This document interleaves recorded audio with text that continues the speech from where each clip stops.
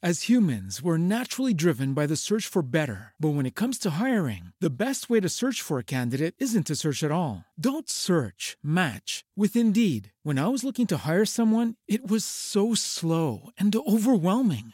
I wish I had used Indeed. If you need to hire, you need Indeed. Indeed is your matching and hiring platform with over 350 million global monthly visitors, according to Indeed data, and a matching engine that helps you find quality candidates fast. Ditch the busy work. Use Indeed for scheduling, screening, and messaging so you can connect with candidates faster. And Indeed doesn't just help you hire faster. 93% of employers agree Indeed delivers the highest quality matches compared to other job sites, according to a recent Indeed survey. And listeners of this show will get a $75 sponsored job credit to get your jobs more visibility at Indeed.com/podcast. That's Indeed.com/podcast. Terms and conditions apply.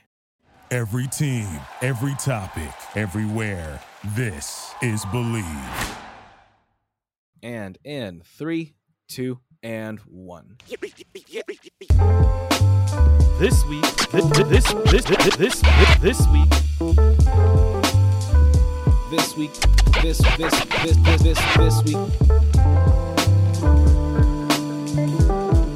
this week in Geek.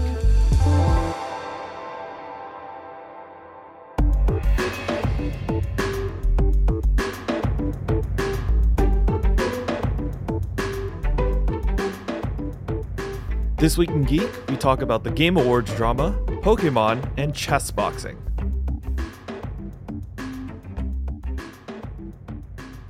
Hello, everybody. Welcome to another week of the This Week in Geek podcast. I almost said the other name again, and I caught myself.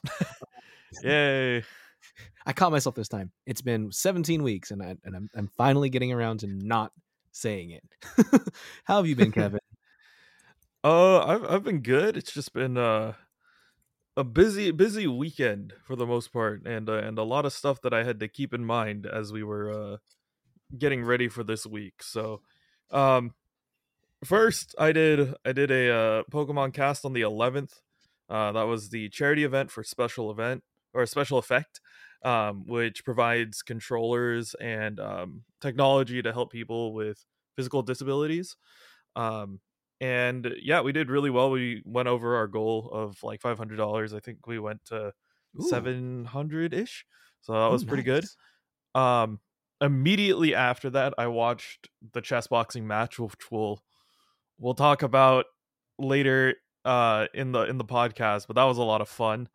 And then yesterday, I went to a holiday party for the old workplace that I used to work for. So yeah, I'm still allowed in there for some reason. I don't know.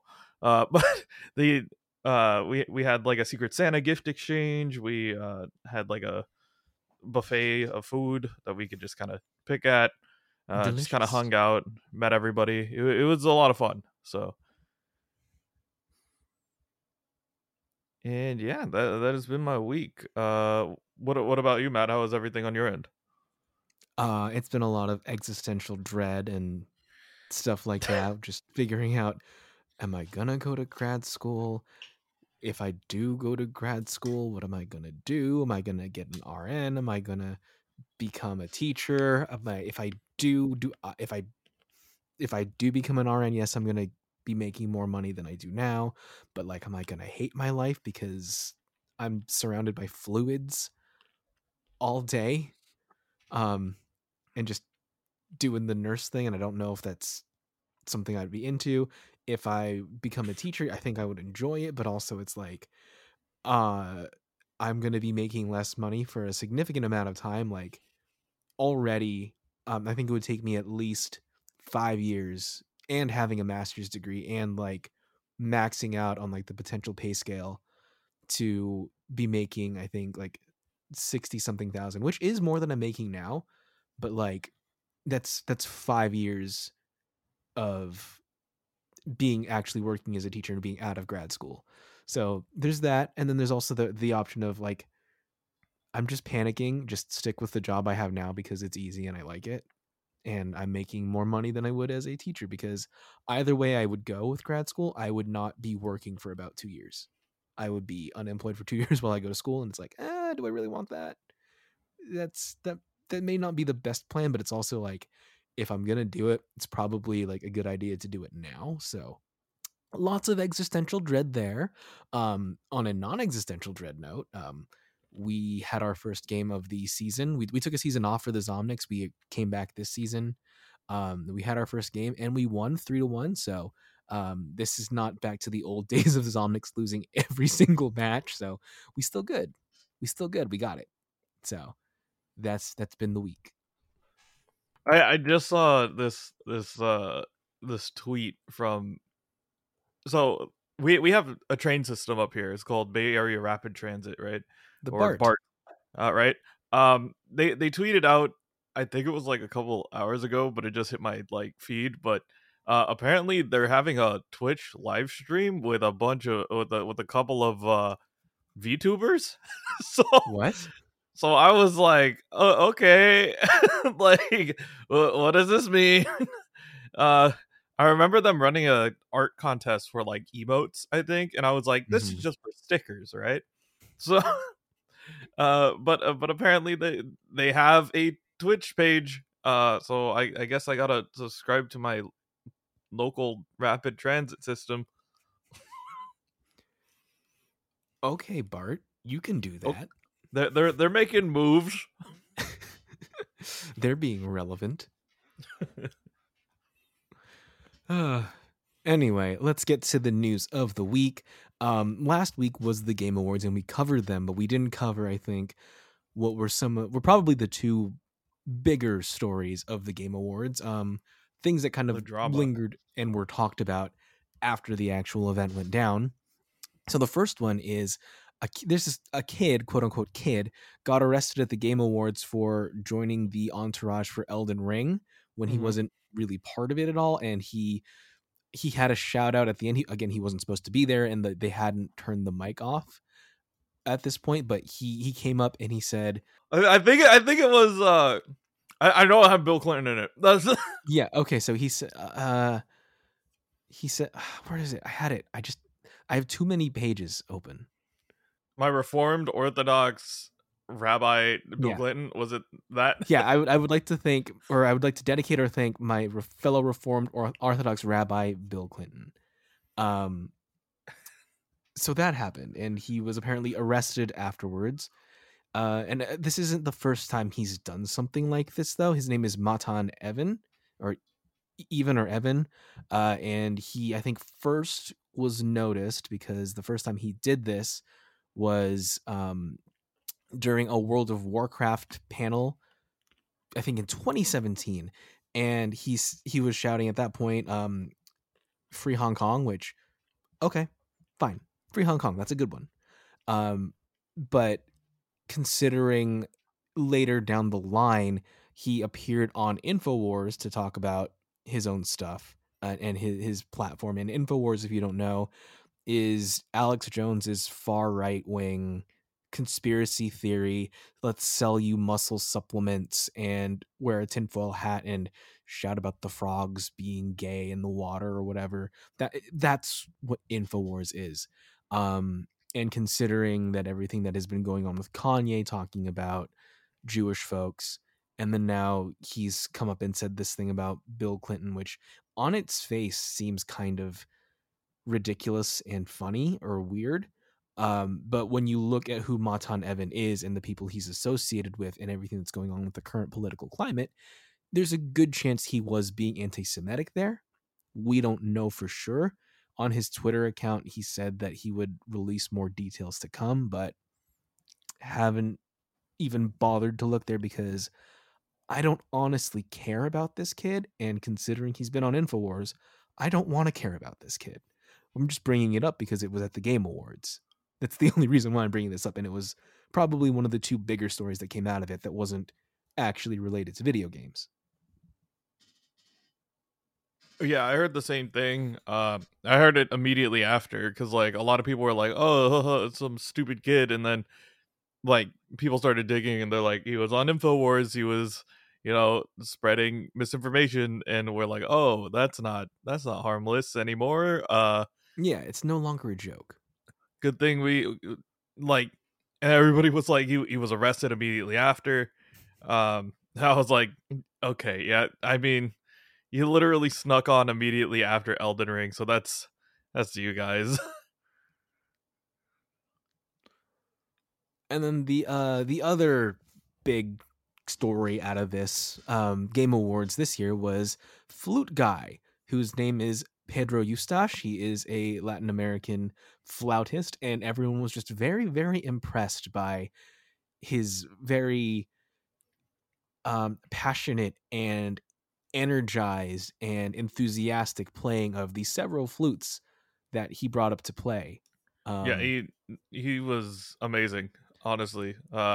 Yeah. If the whole thing at the end wasn't stolen by the kid who rushed the stage, it would have been Flute Guy for about a few hours after the Game Awards. Yeah, and the thing is, he's actually a very well-known flautist. He's performed in a lot of films and a lot of soundtracks in Hollywood. The funny thing is that he, even though he's playing at the Game Awards and he's been on, I guess, a few game soundtracks, he's never actually played video games. Well, that's gonna change pretty soon, isn't it? I mean, I'd hope. I mean, come on, dude. Why not? Just have some fun with it. But he says that for him, like, just his entertainment and enjoyment comes from studying music. He said that when he heard these, he appreciates video game music and listening to it, and he appreciates performing video game music. It's just like the actual playing of video games isn't for him, which, I mean, I respect it. It's fine if it's not for you. It's like playing physical sports generally isn't for me. He just hasn't found the right game yet, and I know the exact game that we need to get him to game play. you're going to suggest. I will gift it to him. If you want a copy of Trombone Champ, I will pay for your copy so you can enjoy it. Pedro Eustache, you better get on this. I think you'd be probably top 10 leaderboard on Trombone. You stream it once and you'll break Twitch. Oh my god. Flute Guy just playing trombone. I see it. Flute Guy from Game Awards plays Trombone Champ. Best video out there. It's insane. Over. But yeah, that's the updates on the Game Awards. Yeah. So moving on to more relevant things from this week. So a couple stories about AI so far. So as we talked about last week, AI has kind of had a bit of a resurgence in the popular consciousness because of the Midjourney AI apps or things where you'll input your a bunch of your photos and then it'll create some AI art for you based on those. And there's also other programs that will do that as well based on prompts or certain things like that. And recently, like not even recently, but a couple years ago, there was a video floating around about Hayao Miyazaki saying that he thought that AI was an insult to life itself. And recently, filmmaker Guillermo del Toro shared his same sentiment. He actually quoted Hayao Miyazaki when he was saying it, because when during an interview with Decider, Del Toro was talking about how for his new film Pinocchio that just came out, how painstaking it was and how every single little detail was done by hand. All these things were done just by humans, by individuals, by people, instead of just a computer making these things based on like sourced images online. What Del Toro said was, "I think that art is an expression of the soul. At its best, it is encompassing everything you are. Therefore, I love art made by humans. I am completely moved by that. I am not interested in an illusion made by machines and the extrapolation of information. I would think it, as Hayao Miyazaki says, an insult to life itself." Now, do you feel like that is Do you feel like the stance taken by Miyazaki and Del Toro is extreme, Kevin? That's an insult to life itself, or are you in line with that way of thinking?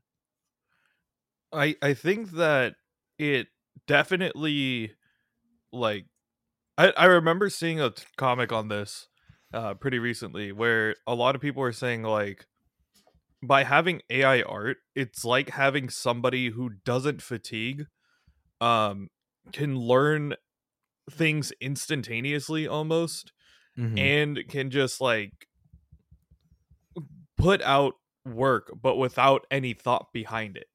Yeah. And that is the truth. And a lot of people were saying, like, oh, it's just harmless art, but if I were to put the same thing into video game terms, it's like, okay, what if I taught a bot the top, like the same like mentality as the top 1000 players, and I just dropped it in all of your games? Like, is that fair? So a lot of people are like, no, clearly not. Like, they didn't work for it. It's just like, well, I built the bot that does it. So is that fair to you? And clearly it's not. But the way how I see it is, there is AI is a tool for us to learn from.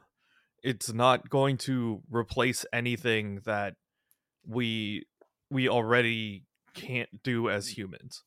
So I think that, with, like, you could use it in order to like give you an idea, but it won't have the same like meaning or emotional impact that something that was created by somebody would.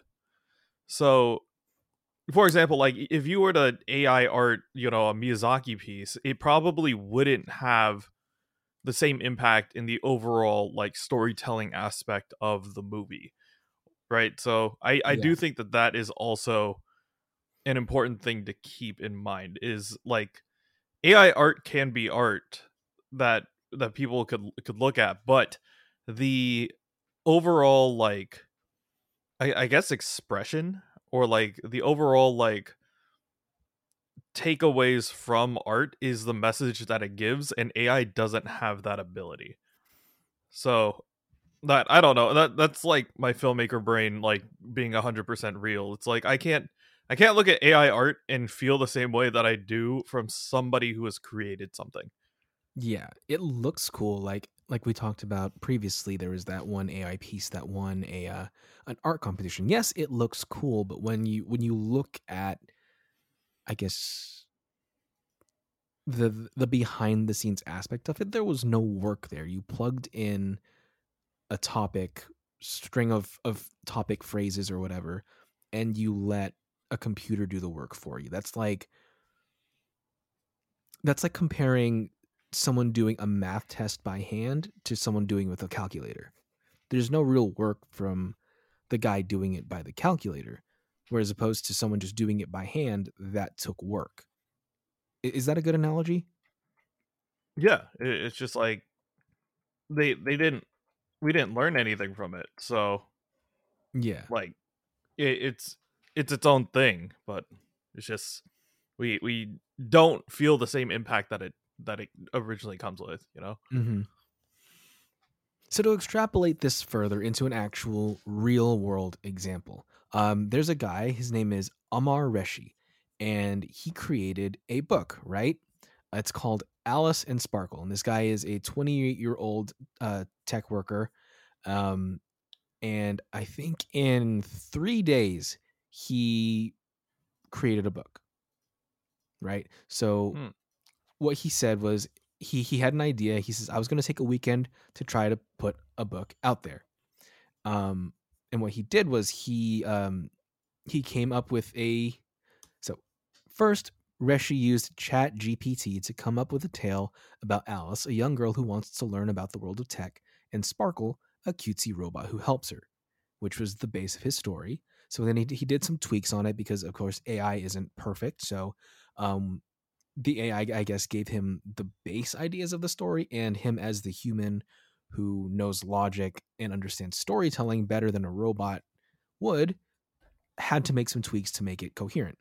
At that point, he then used the AI app Midjourney, which, if you know John Oliver, you know the the John Oliver cabbage or lettuce or vegetable art that's on there. But he started putting in prompts like young girl, blue eyes, simple dress, excited, curious, and he eventually generated after generating hundreds, quote unquote, of images, he picked 13 that he used to fill his 14-page book, and he put it out there. And it took him, I think, 3 days, just 72 hours after he decided he wanted to do this, he had a fully realized book, which is insane because just having known people who have published their own books, it's not supposed to be that quickly. Like, I'm not even talking about novels. Yes, I know people have published their own novels, but I do know at least one children's book author, and it takes so long to put a book out there. You have to create your story. You have to pitch it to the publishing company. Publishing company has their notes, and then they have to find the illustrator that they want to pair you with, because a lot of the time you're not picking your own illustrator. The publishing company picks your illustrator. Then the illustrator and you have to collaborate and work together to make this book, and then it goes through edits, yada yada yada. It's not a 72-hour process. It is a months or years long process to make a book.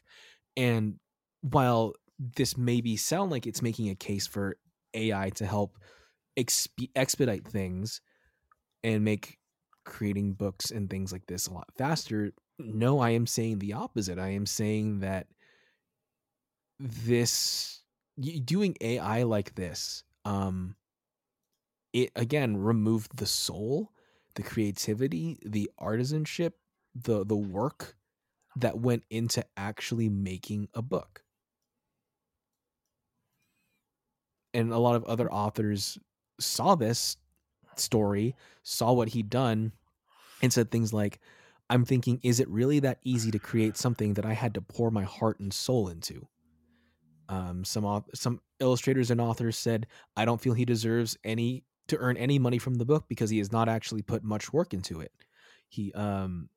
They're concerned that the use of AI in creating stories will create a proliferation of poor quality stories, both on the writing and illustration side. Some folks are concerned about just the viability of their livelihood now that, like this guy did, you just plug and chug into a couple of programs and you got yourself a book. You don't have to work. You don't have to do anything. You just let the AI do it all for you and just amalgamate from what already exists on the internet to create some kind of Frankenstein creation. And again, I feel like as I tend to do whenever we talk about new technology or new programs, I feel like I might sound like a curmudgeon, like, oh, you're just scared of new technology. But like, no, I think this is actually cause for concern, not pause for concern, cause for concern. Because like back when, I mean, it didn't really take over that much, I don't think, but when you had like deep fakes and you could make anybody say or do anything you want with this technology, that was really scary. This is scary for a different reason, because I think this potentially opens up the door to making a lot of human work obsolete. We're not there yet, obviously, but I mean, if we continue down this path, we're just going further towards making art something that we don't need humans for. And again, like, not again, but, and it's not just, that's not to say that this has gone very swimmingly for Reshi. I think he's gotten a few death threats over it because people are like, oh, you're ruining our livelihoods or whatever. And I think he's only sold about 70 copies of the book, but still, that's 70 copies in his pocket. But I don't like this at all. I think this is stupid and scary and dangerous. I agree that, like, I don't even know how much of the book he could claim for it to be his own, you know? And that's the thing that, like, I'm mostly like, yeah, like he ran the thing through like an AI, right? And then it just gave him a story. Yeah. Right. And now you question, like, does it give you enough to like feel like that was worth it? right? Was it worth it for everything that you like kind of put into it? Or like, if you could have just written the book yourself and like even given sketches and done it through the regular process, would anybody be talking about it?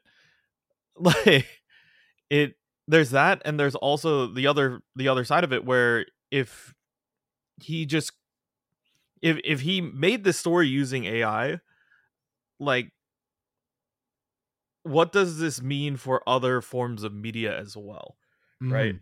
Are we getting to the point where, like, I mean, I hate to point out the anime community here, but bro, how many times can you just say, "Oh, we killed this guy and sent him to another world"? Like, how many times can we isekai somebody and expect it to just be the same thing? Like, you could probably run that through an AI and have a hit show in like 2 minutes, but I I don't I don't like how our media is getting called out for being formulaic.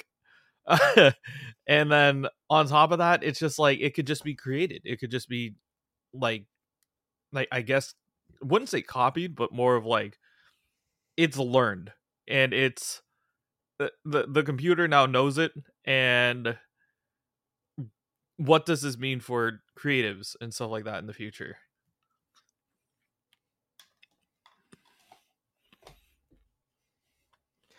I really hope that this is a fad, though.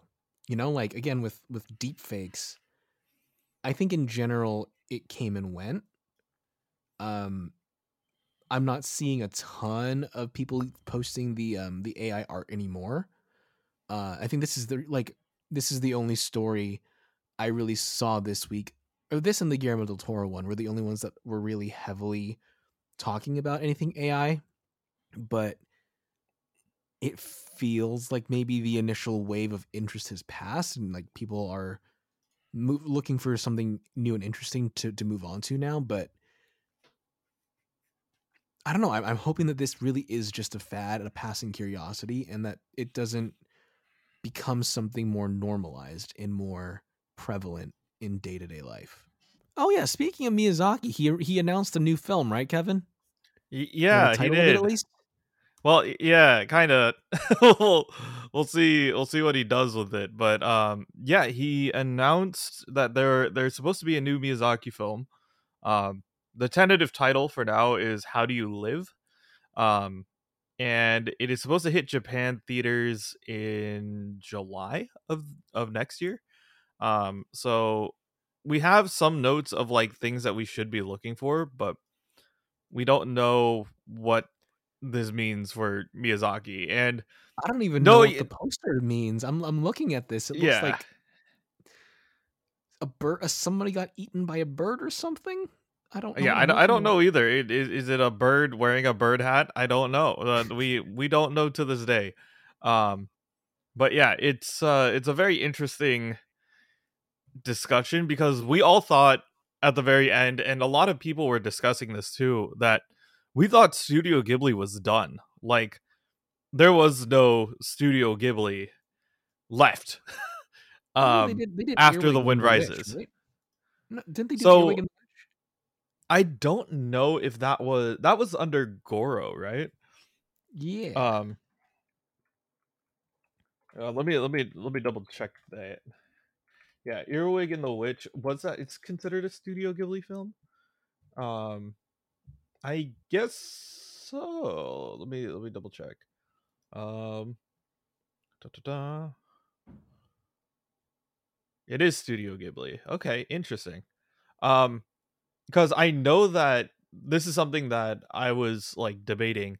There is a there's another production company called Studio Panoc. So Ponoc. Um they are made up of previous Miyazaki like animators, and they all came together to create like other movies. So like, I think they did Marie and the Witch's Flower or something like that. Um it There is a lot of them that are, it's very Miyazaki-esque. So like, it has the same feel to it. Um but it might not have the same like impact and style that Miyazaki initially had, but it does have a lot of his animators who were on that project. Mhm. But a lot of people were saying, like, after The Wind Rises, they expected that to be the last of it, because Ghibli is named after a plane, like a certain type of plane that was used in World War II. And the final film of Studio Ghibli, if it was under Miyazaki, would have been The Wind Rises, which talks about the guy who created that plane. And it was kind of like a full loop. And everybody expected it to be like, okay, so this is Miyazaki's love for the planes, uh, him talking about the gift of giving, aerial transportation, but at the curse of it being used for war. And that was the same thing that he had, like, as a mentality going into animation. It's like he can create this magical world that everybody loves, but eventually it could get turned into something that is out of his control, and has become something that is bigger than just, the animation film. There's, the whole anime industry now, and we all thought like this was the end. Like he just wanted that to be the last movie and him wrapping it up. But with this, I am very confused, to say the least. I know that Miyazaki will never stop until he's literally dead. That he Yeah. always says, I'm done with anime, or like I'm done with animation, and he'll like, smoke a cigarette, throw a fit, and then he'll just be like 2 years later, he'll be like, I came up with a new story. And then like everybody's like, oh crap, well now we gotta do this again. But I do think that is the thing. I feel like Miyazaki, once again, he is a never ending man. So he will always keep coming up with stories and things that push like his storytelling ability and continue on forward. And I feel like this is just another one that's on that list. So clearly I'm gonna see it when it hits the States. I want to see how it plays out and what it means. But yeah, we're all keeping our eyes out for this one here. I mean, any Miyazaki content is good content, and I am very much here for it. um, so moving on, this has been a very big week for Henry Cavill. Not necessarily a good week, but it's been a big week. So, as many of you know, especially if you had seen the Black Adam movie, and I think we talked about it too, that Henry Cavill was supposed to come back to play Superman. It was something that I know Dwayne Johnson's camp had negotiated very long and hard with Warner Brothers and DC folks to bring him back into the DC universe. They were supposed to build this this miniature part of the DC EU where Black Adam and Superman would fight each other. They were going to be there. They're going to have this kind of rivalry or antagonism between each other. And that was where the DC universe was supposed to be headed. This is not going to be happening anymore at all, according to James Gunn.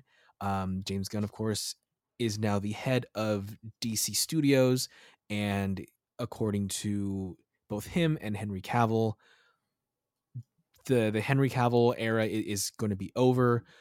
He is writing a new film that is focusing on a younger Superman. So Henry is out. I know Henry said in a tweet that he's upset, of course, about it, but he's happy that like he got to play the part. He got to wear the cape when he did.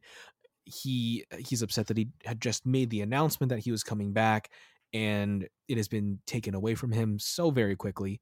But there's other projects for him to work on, so it's not the worst thing. Like, for example, currently what it seems to be in the works for him, and this is still, I believe, in negotiations with Amazon, is that it looks like he may be producing and starring in an adaptation of the Warhammer 40K universe. If you don't know what Warhammer is, it is it's a tabletop RPG game where it's like one of those games where you paint the little minifigures, and you do stuff with them. I know in third grade I had a friend who was really, really into these. I thought they were cool. I never really got them. I think I only ever got one tabletop RPG game like this. It was Zombicide, and I never painted the figures because I can never decide what color I wanted to paint them. And that seems like a lot of work, and if I mess up, it's kind of screwy. But Henry Cavill, as we all know, is a huge nerd, and he is a very big fan of the Warhammer franchise, so this may be the next nerd project that he is in. We will see. Again, this is still within the negotiations phase, getting all the rights secured, signing all the paperwork. But he's got things on the horizon, even if he's not The Witcher, and even if he's not Superman. But on that kind of note,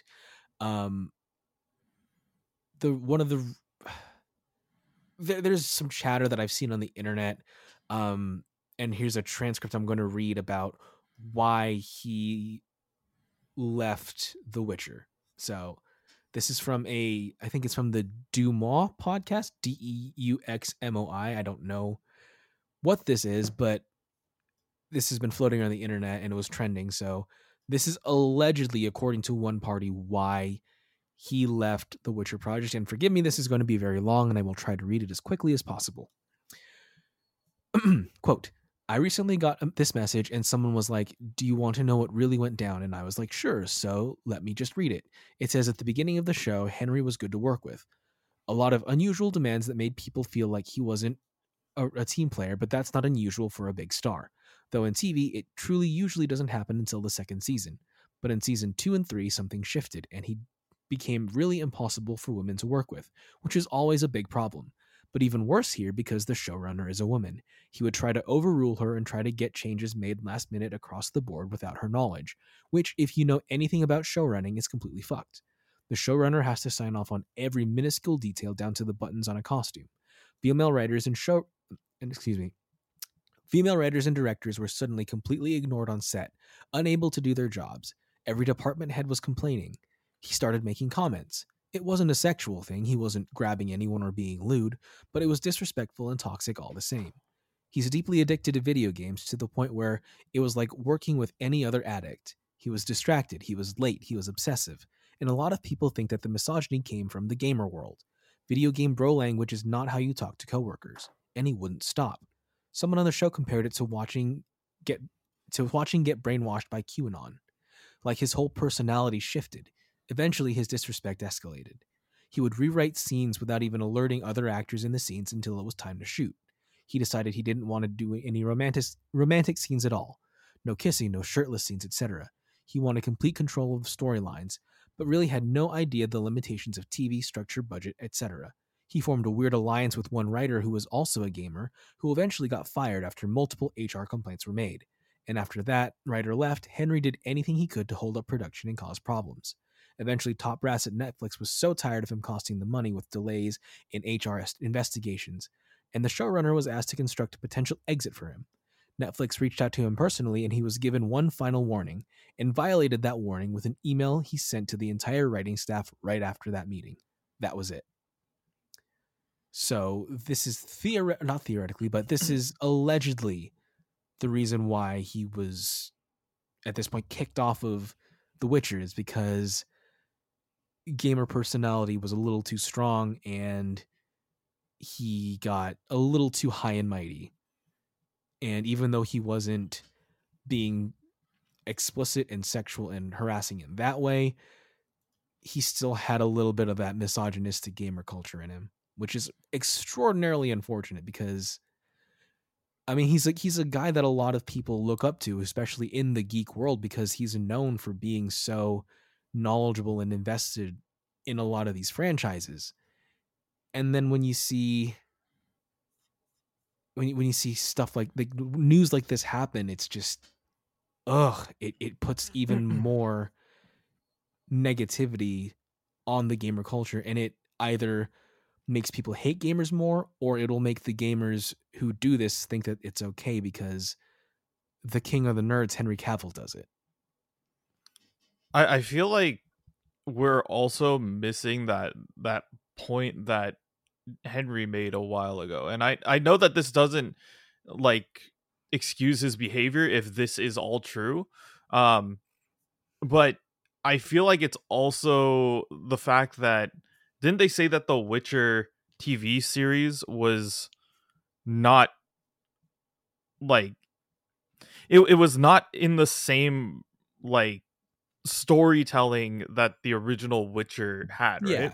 Yeah, like the So allegedly the writing staff was not a big they weren't big fans of the the original actual one. text by Tchaikovsky, which like I agree with. I hated his Mhm. books so much. Just it's so dense, and for me at least, they were very dense. They were very hard to get through. They weren't very interesting. There was too much politics about the world involved. There was a lot of just excess backstory. There wasn't a lot of action. It got very easy to get lost with.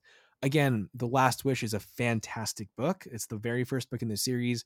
I highly recommend that one, but the rest of it, it's not the Witcher that we would come to expect from like the games or what you would really want from a show, just because it's so bogged down in its own world building and its own in-world politics. It was hard for me, like, and I'm a big reader, like as y'all know, I read a lot. I've read a lot of fantasy in my day, um but just there's something about the Witcher books that took me almost a year to get through that series, and that's a long time for me.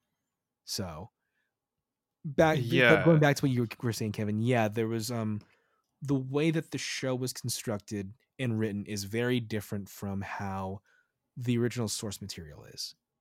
Yeah. So like the thing that I was wondering is like, is it Henry Cavill's like personal, it the note makes it sound like he's just after everybody intentionally. But what if he is just like a person who is really passionate about the storytelling, that, and he wants to keep it true to the to what the games originally had, right? Yeah, And that's fair, but it's not his job. He's just yeah, the that actor. He's not the showrunner or the writer. exactly. So like it's not his job to interfere with it, but I felt like that part of him is what caused him to act out like this. And it's not excusing his behavior at all. Like you do not sabotage a show because you don't agree with what has been written. Originally, if you're going to be on a project, you would look over it yourself, like parts of it at least, and then just be like, okay, well, this sounds good, or this, this doesn't sound good for what I want to do. And if that was the case, clearly they would have hired somebody else who would work with what they wanted to tell the storytelling of The Witcher, and then you'll just have Henry Cavill as one of the millions of viewers who just goes to Twitter after every episode, right? Yeah. So I feel like that is a mistake on Henry's part for taking, like, for hopping into something that he didn't know. And the question is now, like, with him wanting to do other nerdy like projects, I mean, it is his passion. Is he gonna take more time to either understand or want to like enjoy the project itself before hopping in, or is he gonna make the same mistake again, right? So Mm-hmm. if he is super nerdy about it, he's got to get into the writing. He's got to do the writing room. He's got to be like there to not only just read the script and be a pretty face on screen, but also to like dissect what part of the story he, as the resident gamer, like what he wants to get out of the story. And that is another thing that, like, it, once again, like, you don't sabotage a show just because you don't like the way how it sounds. But when it does come down to the way how like the specific messages he wants to deal with in this, I feel like he does, like, he needs to either have input in it or read over the script before it's made. So I feel like an easy way for him is just be a producer. Just Yes, put your money where your mouth is if you really want that control. Otherwise, like, stay in your lane. exactly. Just do exactly that. Just yeah. Just produce your Be own a damn show, Henry. pro- pro- Seriously. produce it and then hire yourself for it. That's That's that what a lot of folks do. exactly. Just do that. So that's the Henry news of the evening. So sad to see him go as Superman. Initially, I didn't. When he was first announced, I didn't think he had the look. I think he looked too hard as Superman. I think he looked like he didn't strike me as the super optimistic Superman that I was used to seeing. But I think he definitely grew on me. I'm sad to see him go. I was excited to see him come back for Black Adam. I was really looking forward to that. But with Wonder Woman 3, I guess Aquaman, the Black Adam sequels or whatever, pretty much everything that DC was building is being axed, except for like the Robert Pattinson Batman. That looks like it might be continuing and being written into a new cinematic universe. Jason Momoa might be back to play Lobo, but yeah, DC's all in flux now. So I guess so long, Superman, for now.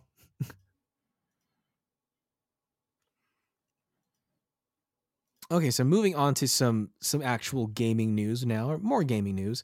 I don't really follow Markiplier a lot, but I know that he's one of the bigger content creators out there when it comes to like gaming stuff and streaming. So he apparently, and we have two stories about him today. So apparently, he he recently started an OnlyFans. Yeah. And yeah, this is so weird.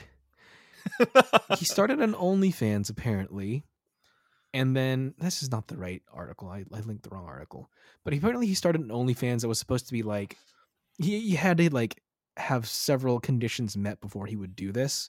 I know it's supposed to be an OnlyFans to drop the first of 3 sets of tasteful nudes, and I think like within like 4 hours, OnlyFans was like crashing because so many people were subscribing to it.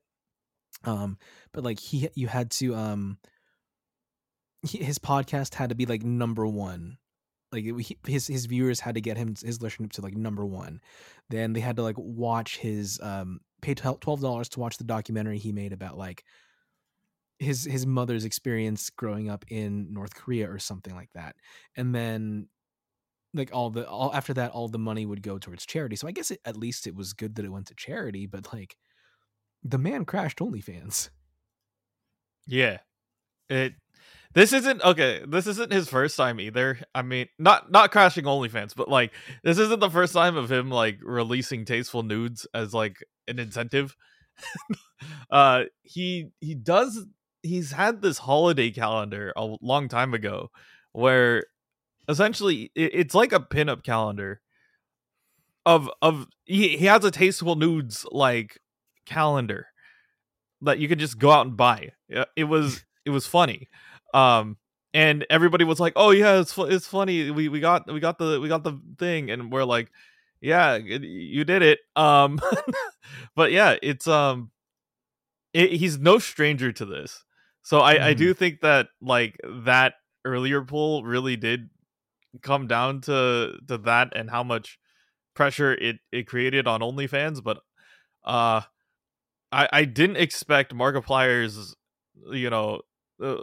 like tasteful nudes to destroy OnlyFans. You would think that it would be something else, like I don't know, Scarlet and Violet gameplay or something like that. But I mean, whatever it takes, I guess.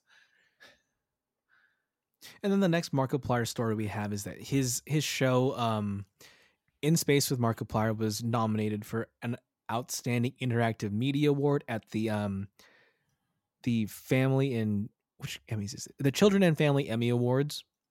But apparently nobody on the red carpet, none of the reporters knew who he was. So none of them asked him any questions on the carpet, which is like, I guess I get it. Like, as a reporter, you're not going to know everybody who's going to be on the carpet, but you get the face sheet, so you know who's supposed to be attending. You know what they look like. You know their names. I don't know if it listed him as Markiplier or by his actual name, Mark Fishbach, but like I feel like Markiplier, like I don't watch Markiplier, but I know what he looks like, and I know that he's a big deal on the internet. So I think that there was no excuse not to interview him, and it's like he says he doesn't care. If anything, he said that this kind of just demonstrates the disconnect between mainstream media and internet culture. And it's I don't know. It was weird that no one just at least gave him the courtesy of a quick interview. Like I've been on carpets before where like I don't care about this person. I know I'm not going to use what they say. But they're there, might as well interview them anyway. Like it's not going to take anything away from me. I can just delete the interview footage if I don't need it later on. And a lot of the time it just like, especially for like younger actors or people who are brand new to being on a carpet, it makes them feel good because like, hey, someone from the media talked to me. Like I'm being interviewed by these big publications. Like this is real now. So, I mean, like just as a point of professional practice, I always interviewed everybody that I could.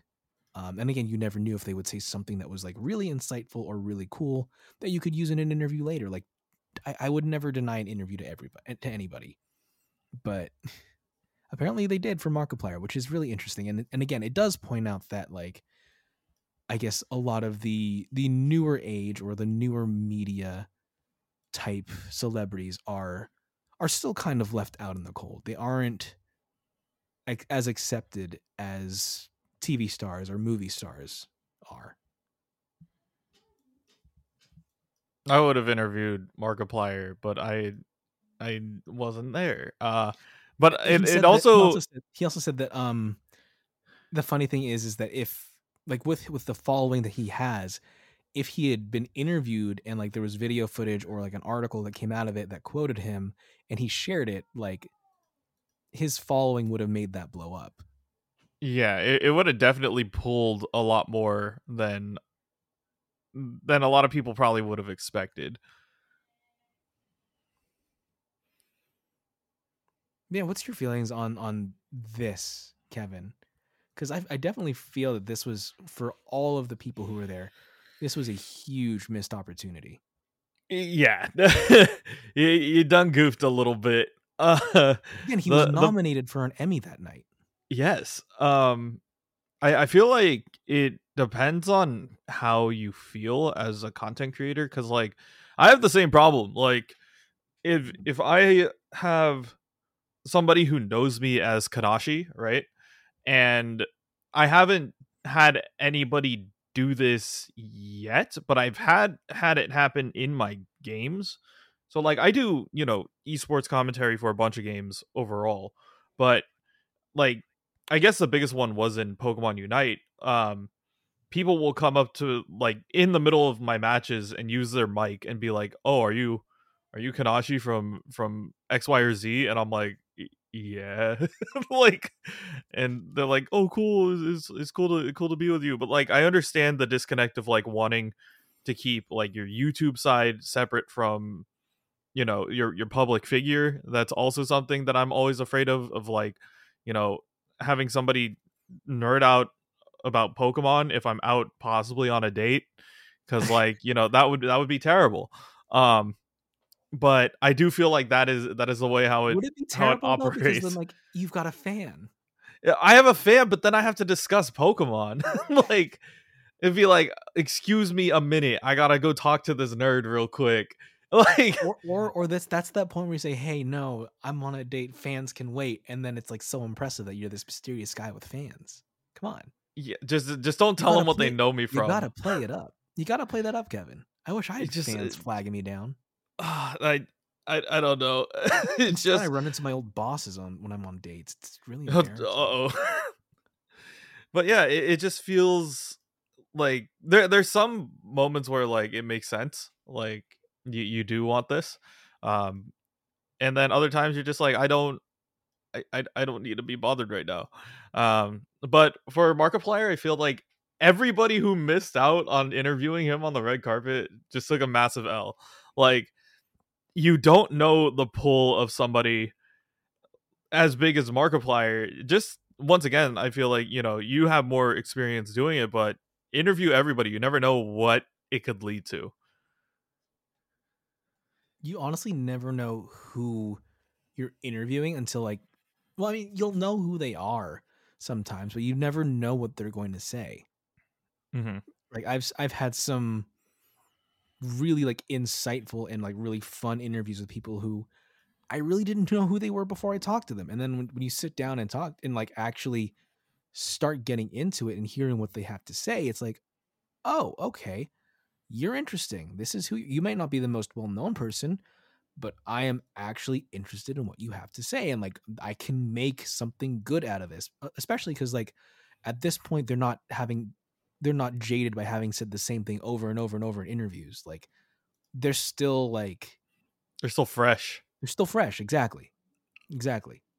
Okay. So now more gaming drama. So going into the Xbox of all things, as we've mentioned before, the Xbox acquisition of Bethesda is kind of in a little bit of a flux state right now.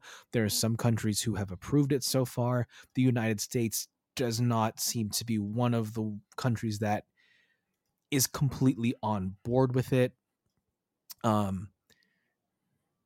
According to what's his name? Where is it? According to Microsoft President and Vice Chairman Brad Smith, he feels like the acquisition is fair because PlayStation has significantly more exclusive games.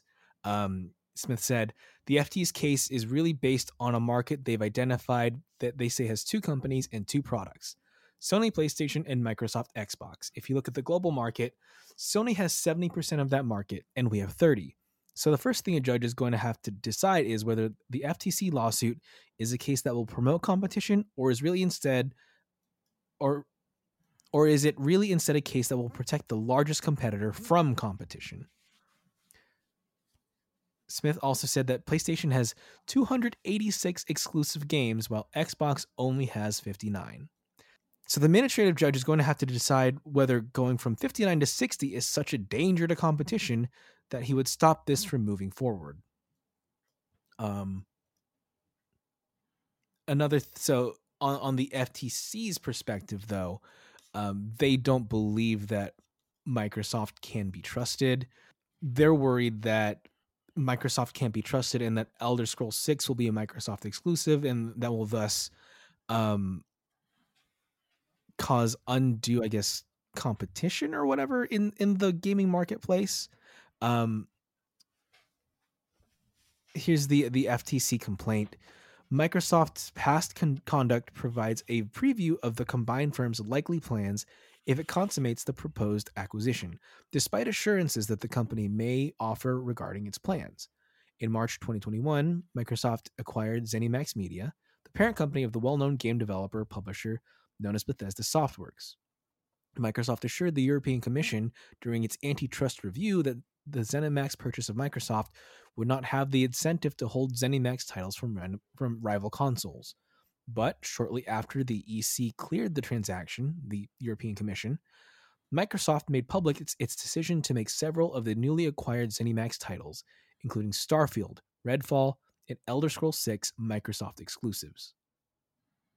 So we knew that Starfall was going to be a Microsoft exclusive, but Elder Scrolls 6 is a new title on that list, and I think previously Microsoft said that it would not be. Which is honestly stupid for Microsoft to do if they were going to make Elder Scrolls just a Microsoft title. I mean, at that point, do you think people just skip over people who had PlayStation consoles? Would they just skip over Elder Scrolls 6 or would they buy the Xbox or a PC just to play it? I feel like players who have certain consoles will also have a PC. So I do think that we'll wait. Just like the way how most of them go. we usually wait until we have, I wouldn't say confirmation, but like we have something that we have patience. We can wait. um we don't need to get the game like immediately, and I feel like a lot of gamers will share that sentiment with me. um and so even if they were to put it as an exclusive for Xbox, right, it we know that it will eventually hit PC, and that's not the same for PS. So that's the reason why, like, us as gamers don't really dive into, like, we haven't invested in Xbox that much because we already work on the PC part of it. So I I understand what both sides are looking at. One is like, well, if they can't absorb, ABK, what does this mean, right? And at the same time, it's like, because they are absorbing things that you can play on PC, it's not helping the competitive Xbox market, because there's no reason for us to buy it. So uh it just becomes that whole like loop of, is it worth, like, is acquiring ABK really going to change how much how the tactic is going to be from Microsoft? And a lot of us just think, like, clearly no, there's not a lot that it's going to take away. To answer my earlier question, I think for me I was weird because I did buy an Xbox just because I knew that Hellblade 2 was going to be an Xbox exclusive, and I really liked the first one. So Mhm. I'm one of the dumb ones who would go and buy the stupid console just for the Well, game. it's the other thing too. It's like, if you like the whole thing about it, right? Like, if you like a But certain Kevin, series. literally, I bought it just for this one game that's not even out yet. Okay, but like, but now you're invested. You got the thing. Now you just have to wait for the big change, Yeah, I guess. Um, I really don't. I have no idea whether this lawsuit by the FCC is going to go through. I have no idea whether or not this is going to go. This is going to be approved in the U.S. And if it does not get approved in the U.S., what does this mean for the other countries who've approved it? Or if there's just resounding support from all the other countries, will that pressure the United States into allowing this to go through? And it'll be interesting to see what happens to the gaming industry in either case.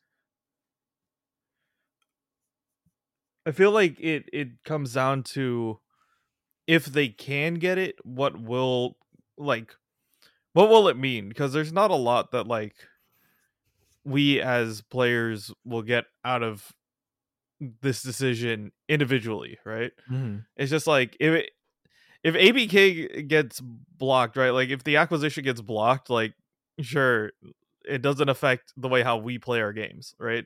Yeah. It's really a political thing of them just trying to figure out if it will work or not for them.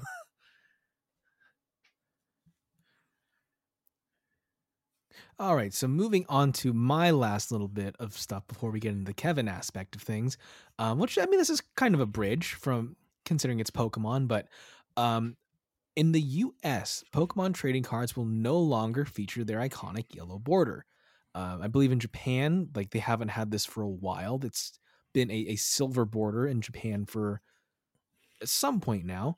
But now in the US at least, the cards that are going to be based on the Scarlet and Violet Pokemon will now feature that silver colored border as opposed to the traditional yellow one that we all know and love. The official Pokemon site says, moving forward, the classic yellow borders framing Pokemon TCG cards will transition to the same silver border used in Japan. This change both frames Pokemon TCG artwork in its originally intended border and further unifies the game on a global level. The subcategory of trainer cards, supporter, stadium, etc., currently located at the top right of the trainer cards, will be moved to the top left of the card to be more visible in players' hands. And additionally, the price is going up slightly, 50 cents, from $3.99 to $4.99 in the US because of inflation. But to offset this, there will be 3 guaranteed foil cards in each booster pack, and all rare or higher cards will be foil. So, yeah, that's the change coming to Pokemon cards. Yeah, I like the rarity buff. I do like the idea of getting players the cards that they want. And I once again, like, unifying the game is really important too. It is a global game, so being able to have like everybody like work together essentially, it is important. Um so I do hope that we can get everything underway. But I hope that like everybody is okay with what's going on in the Pokemon world. It is a small change. It's literally like the border going to be gray now. Like, but hopefully like people aren't turned off by that completely. I honestly never really paid attention to the border. I could see it going either way, where like some people will be like, "Oh, I want my old border back," but I could also see people just being like, "Yeah, I don't care. The border is a border." Alrighty, so believe it or not, I don't have a lot of Pokemon stuff this time around. I have been watching a lot of VGC recently, which is the video game competitive. Um, in the doubles right now, I just want to give you a heads up, or like, wait, Matt, have you played any of your Scarlet and Violet run yet? I've played Scarlet and Violet, yes. Okay. Um, I Not just and, want why am I to. saying and? I'm currently working through Scarlet. Okay. Uh, is there any Pokemon that like you would consider like definitely on your team like every single time? Well, currently it's my Gyarados and my Haunter. There you go. Those are solid. Uh, we have had a lot of like really weird Pokemon.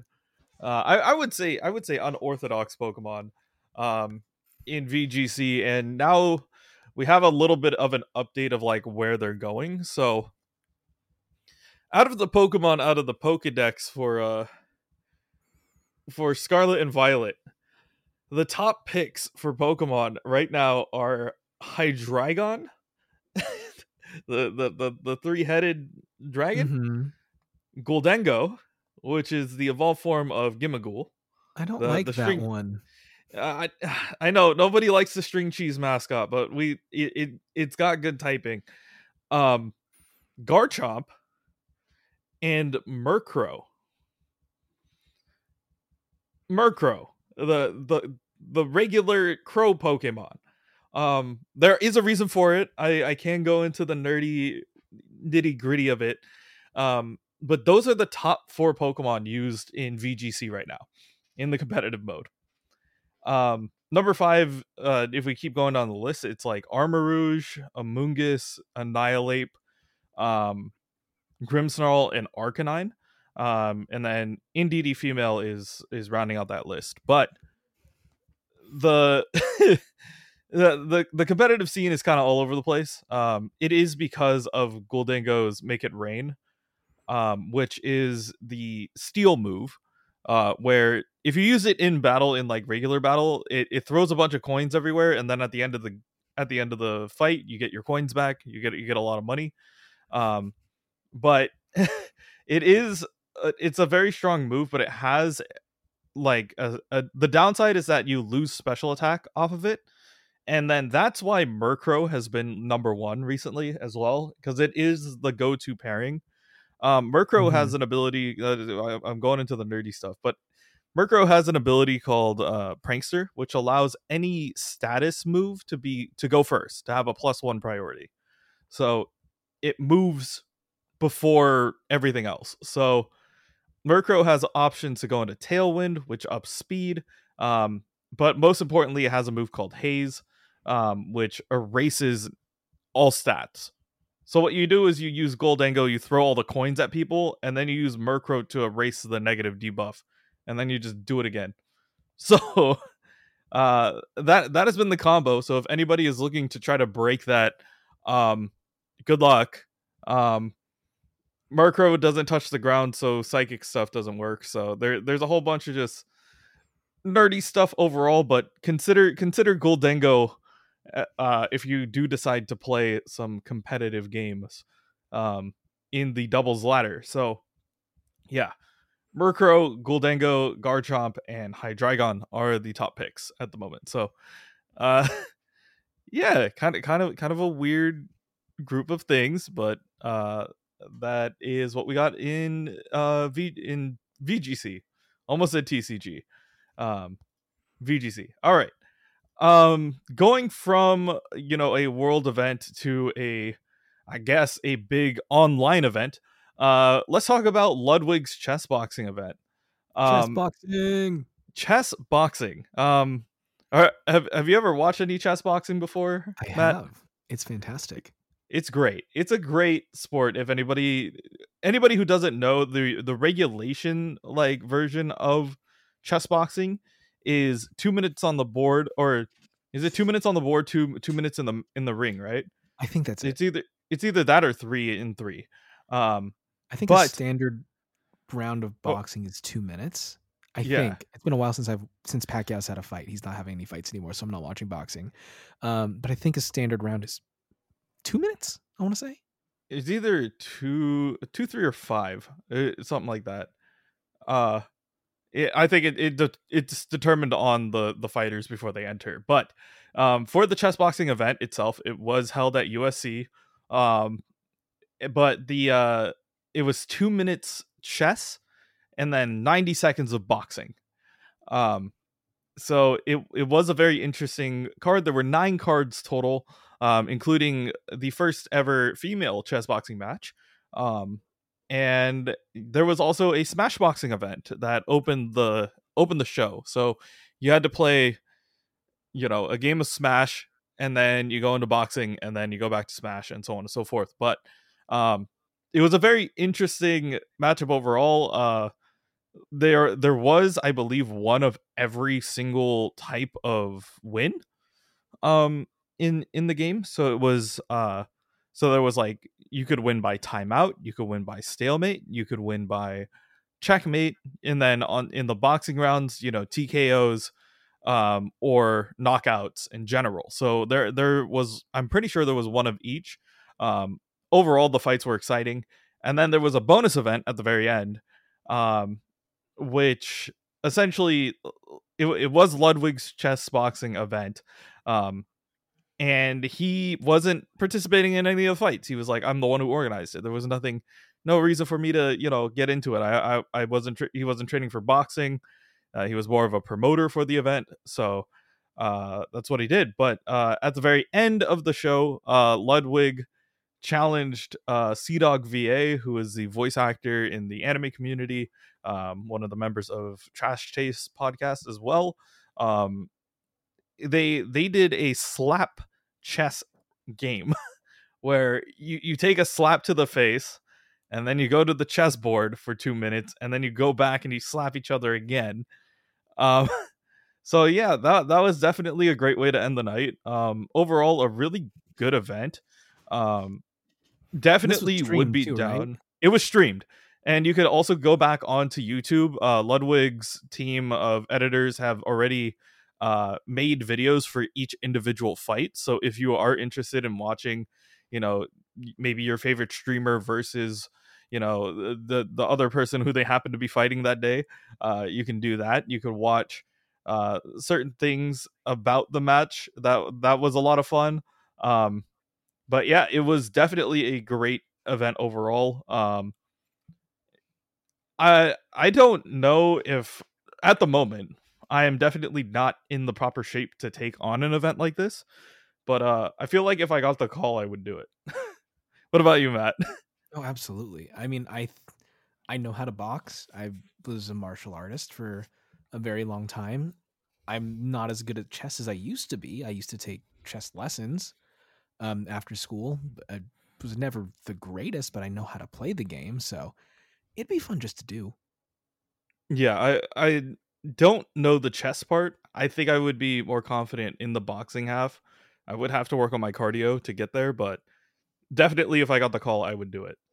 I would highly recommend, if you guys are gonna watch a couple of the fights, do watch the Andrea versus Dina fight. So the girls matchup, that was a really good even match.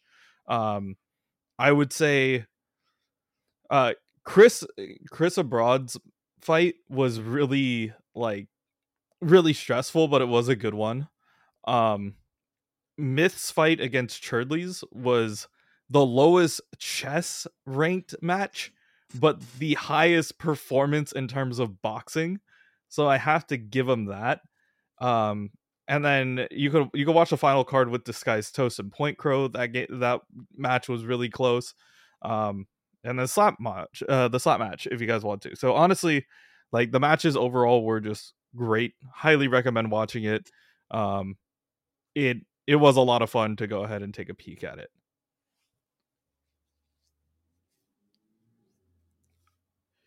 Okay, let's move over into the weeb stuff, the nerdy stuff. So, um, this week, instead of doing a manga recommendation, I've actually been told by friends to go and watch this certain show instead, and it's not Breaking Bad.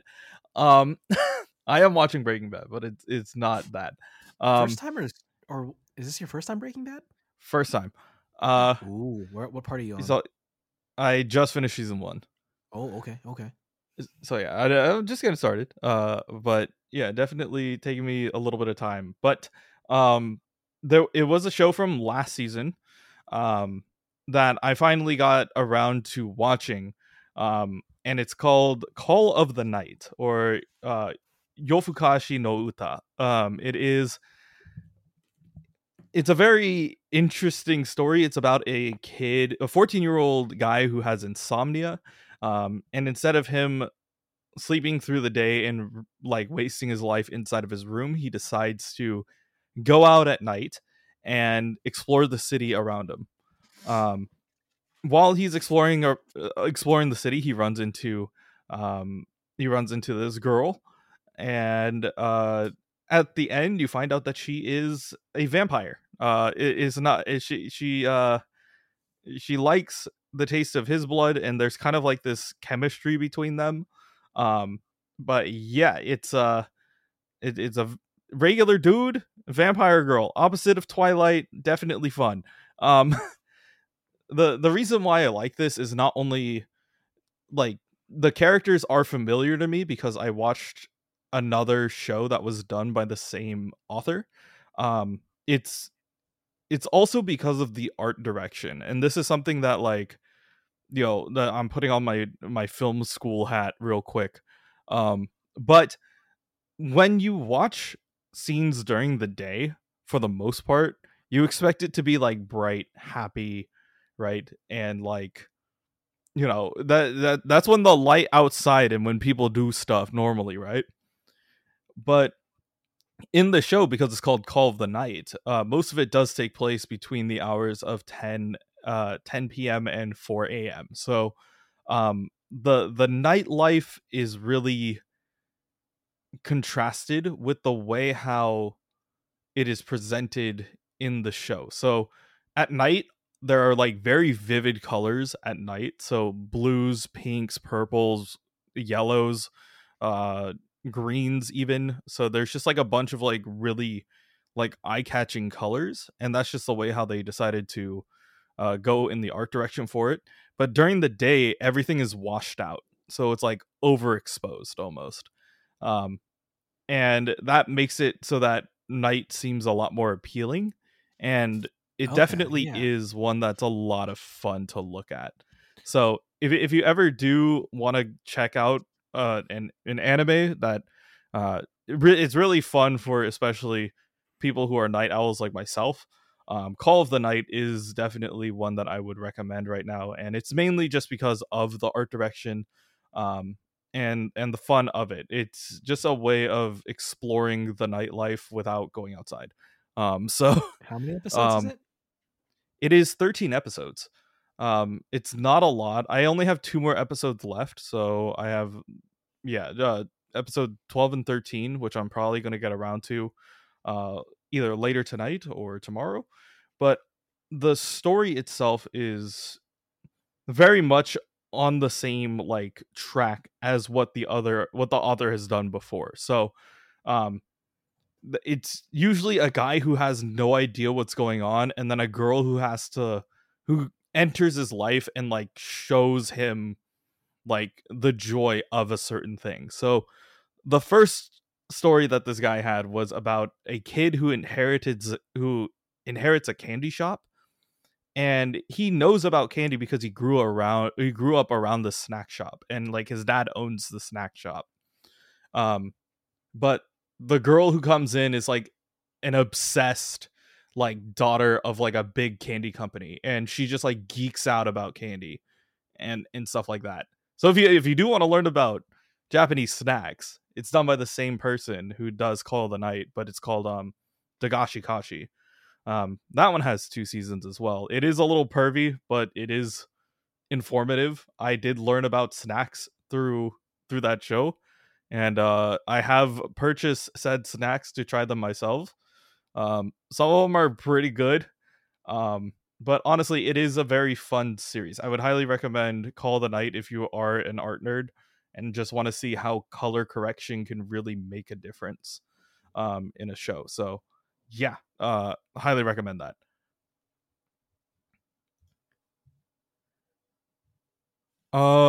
Okay, let me double check this one on this tab just to be safe. That will be next week. Haha, I'm smart. Okay. I gotta math here real quick. This one. This one. All right, cool. So let's go into manga releases this week.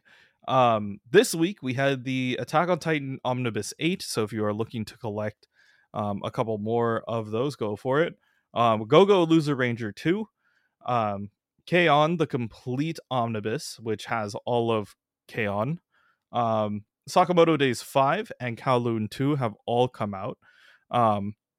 And yeah, I'm waiting on a box to come in that has all of those books in it, because I also ordered stuff for Christmas for other people.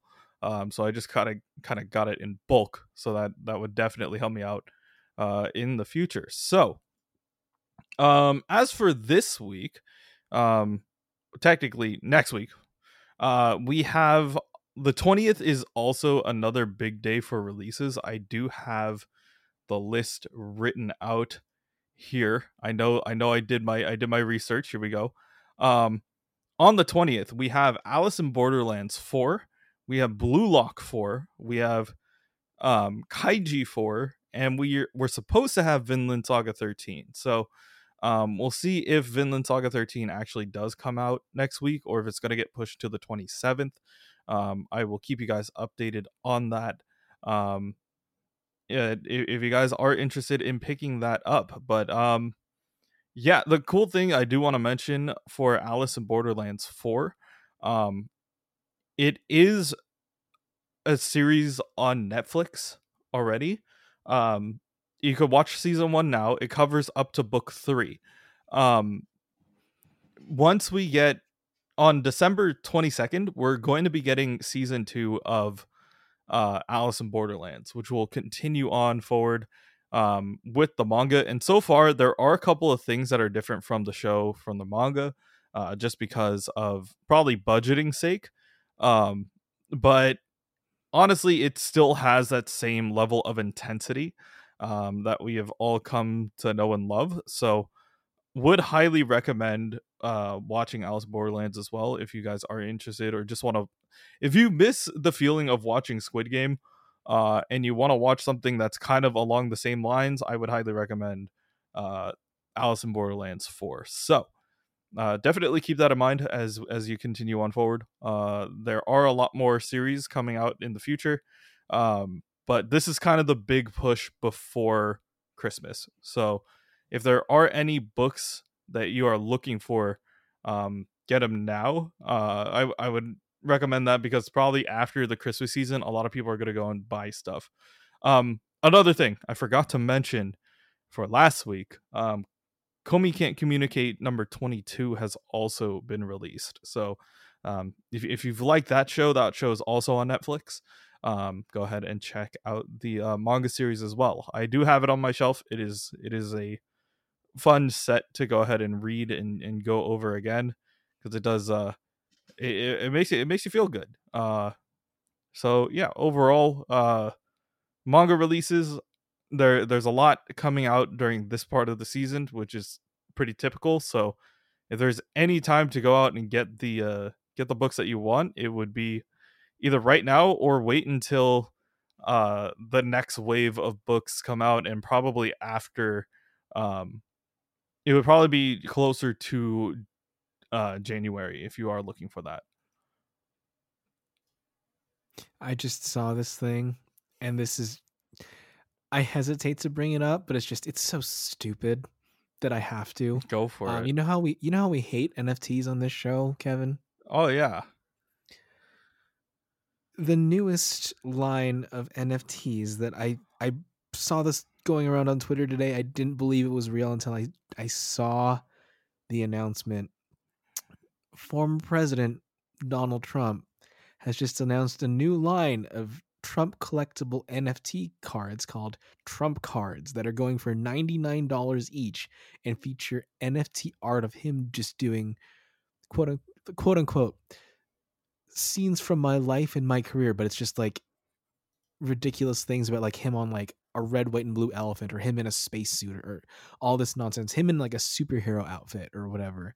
And if you buy one, you have a chance to win like things like a dinner with him, or like a trip to his beautiful golf courses, and they are beautiful. So I think we've finally hit rock bottom when it comes to NFTs. No, I don't think your Trump card is stronger than my Blue Eyes White Dragon, so I'm gonna pass. That's just an unfortunate side effect.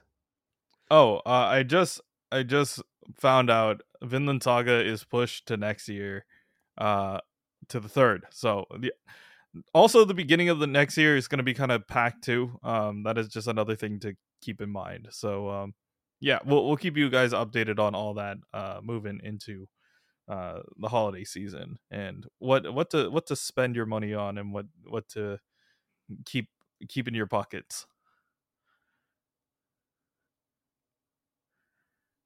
All right, Kevin, any last thoughts and words of wisdom for us for this week? We've been casting for quite some time. Yeah. Let's see. If you see a Murkrow in VGC, KO it immediately. I don't have an answer for how. Just do it. It's gonna set up crazy stuff. It is scary. At least in doubles. But yeah, I hope that everybody's having a great time. Stay warm, stay inside, get some hot chocolate, and we'll see if we see you next week. Well, Kevin said it. See you next week, guys. Have a great weekend. Adios. Next week, we bring you the latest news and stories from around the internet. Thanks for listening to this week's episode. If you like what you hear, please subscribe to us and rate us 5 stars on all your favorite podcast platforms. You can also follow us on all social media at TwigPod, that's TWIGPOD, and feel free to send us any questions, comments, or any suggestions of topics you'd like us to cover. If you'd like to advertise with our show, please contact our network at Believe.com. Thanks for listening, and we'll catch you next week in Geek. As humans, we're naturally driven by the search for better. But when it comes to hiring, the best way to search for a candidate isn't to search at all. Don't search, match with Indeed. When I was looking to hire someone, it was so slow and overwhelming. I wish I had used Indeed. If you need to hire, you need Indeed. Indeed is your matching and hiring platform with over 350 million global monthly visitors, according to Indeed data, and a matching engine that helps you find quality candidates fast. Ditch the busy work. Use Indeed for scheduling, screening, and messaging so you can connect with candidates faster. And Indeed doesn't just help you hire faster. 93% of employers agree Indeed delivers the highest quality matches compared to other job sites. according to a recent Indeed survey. And listeners of this show will get a $75 sponsored job credit to get your jobs more visibility at Indeed.com/podcast. That's Indeed.com/podcast. Terms and conditions apply. You know when you're listening to a true crime story that has an unbelievable plot twist that makes you stop in your tracks? That's what our podcast, People Are the Worst, brings you with each episode. I'm Rachel. And I'm Rebecca. We're identical twins who love true crime cases that make you say, didn't see that coming, and we hate the people responsible for them. Listen to People Are the Worst now on Apple, Spotify, or wherever you get your podcasts.